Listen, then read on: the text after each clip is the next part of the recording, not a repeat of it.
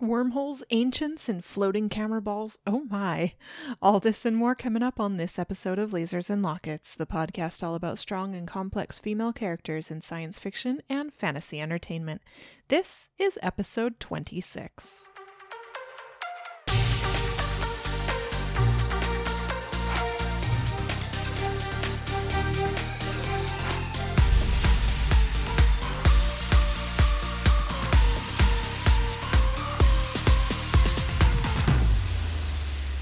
Welcome back to the show. I'm Lee, your friendly neighborhood host. Before we dive into the show, here's some randomly nerdy news you can use. News. X-Men films have been a staple in theaters for nearly 20 years, and this era appears to be coming to an end with the iconic story of Jean Grey, Dark Phoenix, on June 7th. I'll be seeing it for sure, as I've seen almost every other X-Men film from the beginning. I'm excited to see how Jean Grey's story is told. I found this really great Sci-Fi Wire interview with Sophie Turner, who plays Jean. I'll leave the link in the show notes. It's been over 100 days since a delay was put on the filming of Season 4 of Wynonna Earp. If you're an Earper, this is your friendly reminder to politely no-chill the heck out of social media and use the hashtag #FightForWynonna when you do. We're hoping to hear something soon. I hate to admit that I've been losing hope, but I am trying to remain as cautiously optimistic as I can. Does anyone else feel the same way? Lastly, the CW announced 2 series of note coming up in its fall lineup: Batwoman and Nancy Drew. I wasn't too surprised when Batwoman was announced, after she appeared in the crossover event with Arrow, Supergirl, and Flash this year. It seemed like a natural spin-off or new series to approach in the DC universe, especially with the end of Arrow. Nancy Drew, while not sci-fi or fantasy, is just one that I might be giving a try. I loved this series of books when I was a child, and it fits in a nice, nostalgic place for me, much like Riverdale or those kind of shows. Alright, on with the show. Tonight's episode, if you haven't guessed, from the title or teaser, is all about Stargate Universe, a retro review. SGU was the 3rd Stargate series and ran from 2009 to 2011, just 2 seasons. The best way I can describe it is as though Star Trek Voyager and Battlestar Galactica had a wild night, and SGU is its love child. It has a lot of elements of humor and hope like Voyager, with the grittiness and edge and visual style of Battlestar Galactica. To be perfectly transparent, I am a Stargate noob.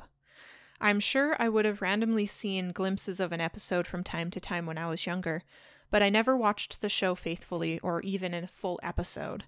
I tried several times to start SG-1 and Atlantis, and got quite bored after 20 or so minutes. Stargate Universe was different for me. The storyline drew me in immediately, and I have been binging through the 2 seasons. Since it is only 2 seasons, it's pretty easily digestible.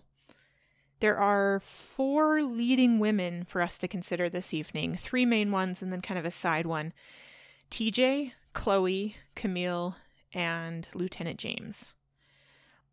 Let's start with Chloe, I think. Yeah. Chloe is played by Elise Levesque, a Canadian actress. Did I mention that this production is a Canadian-American production? Much like Andromeda and a few other sci-fi series. Anyway, Elise is best known for this and for playing the witch Genevieve on The Originals, a spin-off of Vampire Diaries. Chloe Armstrong is the daughter of a U.S. senator who gets pulled with a group of scientists and military personnel from a research planet that melts down through a Stargate to an ancient spaceship called Destiny.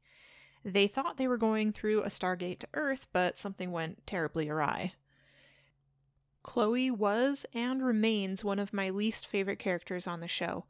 I found her whiny and overacted, and she hasn't evolved much beyond that as far as I've seen in the series. As the series does go on, her character does get a little bit more meat to it. And perhaps that is one of the strongest suits of Stargate Universe, its desire to build deep characters beyond the surface. You get some pretty incredible episodes where you get to explore and deepen what you understand about each of the characters. Chloe so far hasn't become any deeper to me, though. Her or Eli.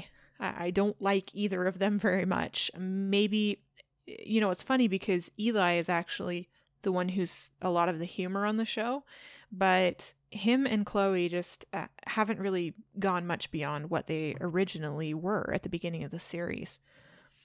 Chloe is an incredibly intelligent person. It's mentioned that she was the one who suggested the government build the complex puzzles into the video games so that they could determine who the brightest mathematicians were for joining their mission.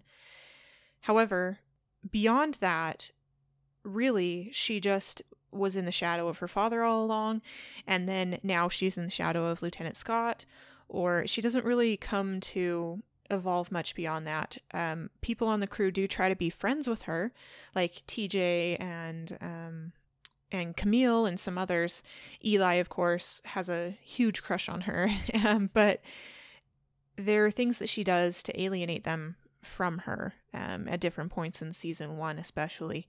So it's kind of interesting. I hope that maybe in season 2 she starts to grow beyond that, but I haven't seen it yet. All right, let's transition into talking about Camile next, I think. So Camile Ray is an HR director, and she is brought along. She's one of the civilians that's brought along through the Stargate onto the ship. And Camile is a pretty interesting character because you never really know where she stands with anybody on the crew. She's usually involved in one scheme or another, just depending on which side of the line she ends up being on. At the beginning of the series, there's this tension building between the military personnel and the civilians. And she does bring up a pretty interesting point. Most governments are run by civilian population, and then the military support the civilian population. So on this spaceship, Destiny, it's pretty interesting because the military immediately took over as the rulers of the ship, and so you see a lot of tension between the two. And Camile is often an instigator in that tension. She goes around behind the colonel's back, and she sides with Dr. Rush from time to time. He's a pretty interesting character in and of himself, but that's something that's really fascinating about her. The other thing is that because she is an HR person, she does know a lot more about the crew and about the military personnel as well as the civilians than pretty much anybody else on the ship. She has the ability to read people's emotions and people's behaviors and try to understand who they are and how to fit them into the right role. There have been several occasions where she has sided solely with the civilians. There have been other times when she's sided with the military personnel as well. So it's kind of hard to say. She starts to form an interesting friendship with Eli, which I find to be kind of funny because Eli is this super slacker and Camile is this really go-getter kind of gal. I don't necessarily think of Camile as somebody that you can trust as far as a character on the show. And maybe that's what makes her such a compelling character, because she doesn't fit that typical mold of like this meek and predictable person. She's very unpredictable, which I find funny for an HR person, but it really makes her a really multifaceted character. I think Camile's character was also rather groundbreaking at the time, around 2009. Keep this in mind. But I'm pretty sure she was the first openly gay female character in the Stargate franchise. So that was kind of a big deal at that time. Camile is played by Ming-Na Wen, and you may remember her from the likes of ER. She's also the voice of Mulan in my favoriteest cartoon ever, as well as she plays, what is her name on Agents of S.H.I.E.L.D.? Oh goodness. Anyway, but she is on Agents of S.H.I.E.L.D. and she is amazing on that series. So I'm a big fan of her acting is what I was trying to say. Anyway, I feel like Ming-Na does a really great job of portraying this character, and she plays it oh so very well. Camile essentially comes out being a character that you love to hate, but you also are sort of rooting for in the background too, because sometimes the military personnel on the ship are just dumb. Like, Colonel does some really, really morally bankrupt crap as well. So, anyway. Okay, let's dive into the last of sort of the minor characters on the series. It's fascinating because while this is a minor character, always credited after the show is over, she also has a lot of depth to her, even though you only see her at certain points during the series. Her name is Lieutenant Vanessa James, and she is young. I think they quote her age in the series as 26. Lieutenant James is part of the Air Force Special Forces, and she is a good soldier. She is good at taking orders, but she also has such a strong conscience. She's not going to do something that goes against her conscience, and I love that about her. Her and TJ appear to be really good friends, and she also tries to build friendships with other people on the ship and bridge gaps between the military and the civilians as well. I like Lieutenant James. You know that if something has gone horribly wrong, Lieutenant James is going to come rescue you, and I love that about her. I also appreciate the depth of her emotional range on the series. That's one thing that I think the series does so very well, is that sense of despair. Like, can you imagine being sucked from this planet into millions of light years from home on this ship that only partially works and is on autopilot, and you can't figure out how to control it, and people are dying left and right, and you see the despair that occasionally peeks through, especially with Lieutenant James.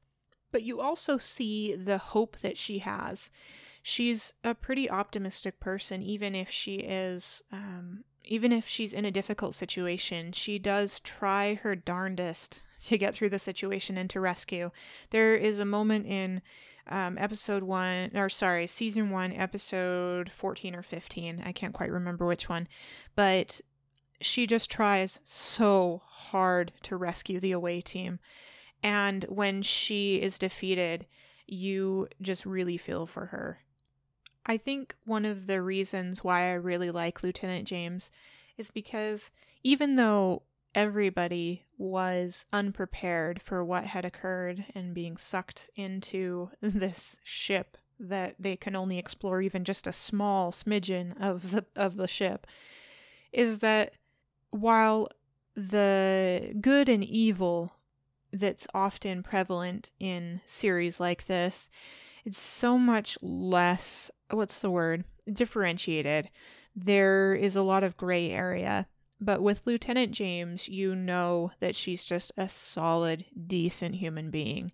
And she's going to follow her military orders, but she's also going to be a compassionate human.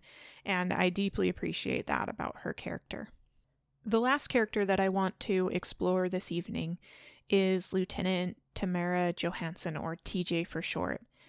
TJ is the military medic that is aboard the Destiny, and she is by far my favorite character on Stargate Universe. She has so many layers and layers and depths that are still yet to be explored, and I just love her character. So let's dive into that a little bit more. The first thing that I really appreciate about TJ is how compassionate and full of emotion that she is. She has a very unique feminine quality about her with regard to that compassion and emotion. It's not a negative thing in this circumstance.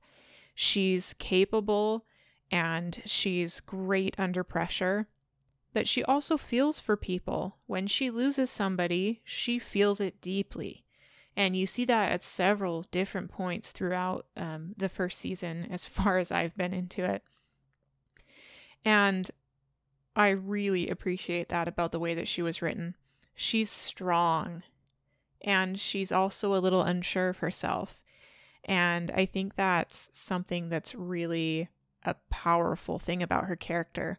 She's unsure in many circumstances, and yet she's certain about very specific things that help keep her going and moving forward. TJ it appears, became embroiled in a bit of an affair with the Colonel earlier before the series started. And there is that tension between the two of them, but TJ doesn't let it affect her ability to do her job well. Because she is a healer, she doesn't really take sides with the military or with the civilians on the ship. And I like that she's kind of that even ground between the two. She's going to help whoever because she took that oath to help whoever. She's not a doctor, but she is a medic of the highest caliber. TJ is loyal to people, and because of that loyalty, she also elicits that loyalty from other people.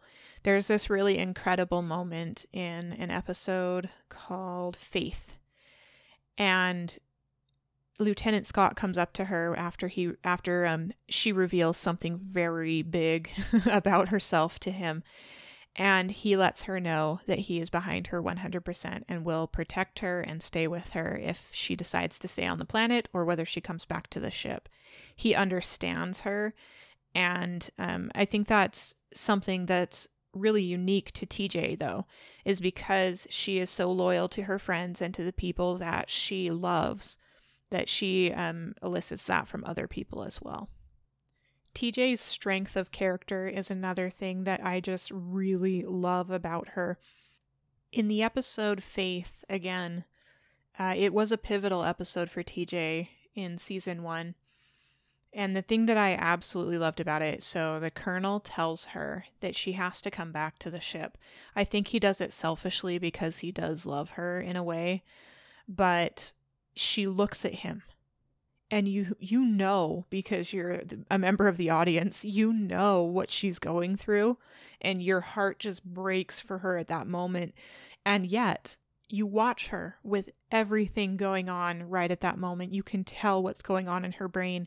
You watch her and her strength of character rise above, and she realizes that she does need to be on the ship, that people need her, and she stands up and does the right thing. It's a pretty incredible moment if you get an opportunity to watch that. At the end of the day, Stargate Universe is a solid entry into the sci-fi universe. It has a lot of hope and a lot of interesting storylines that go along with the depth of female characters on the series. The series itself does such an incredibly good job at helping the audience feel that sort of fear and terror of such a tragedy happening, and yet the hope of this group of eclectic people who are just trying to get back to Earth. I really enjoy it so far, and I think I'll probably enjoy it till the end. I bet you can guess where I'm going with the recommendation, gentle listener. I would recommend Stargate Universe if you're not too heavy into the Stargate world.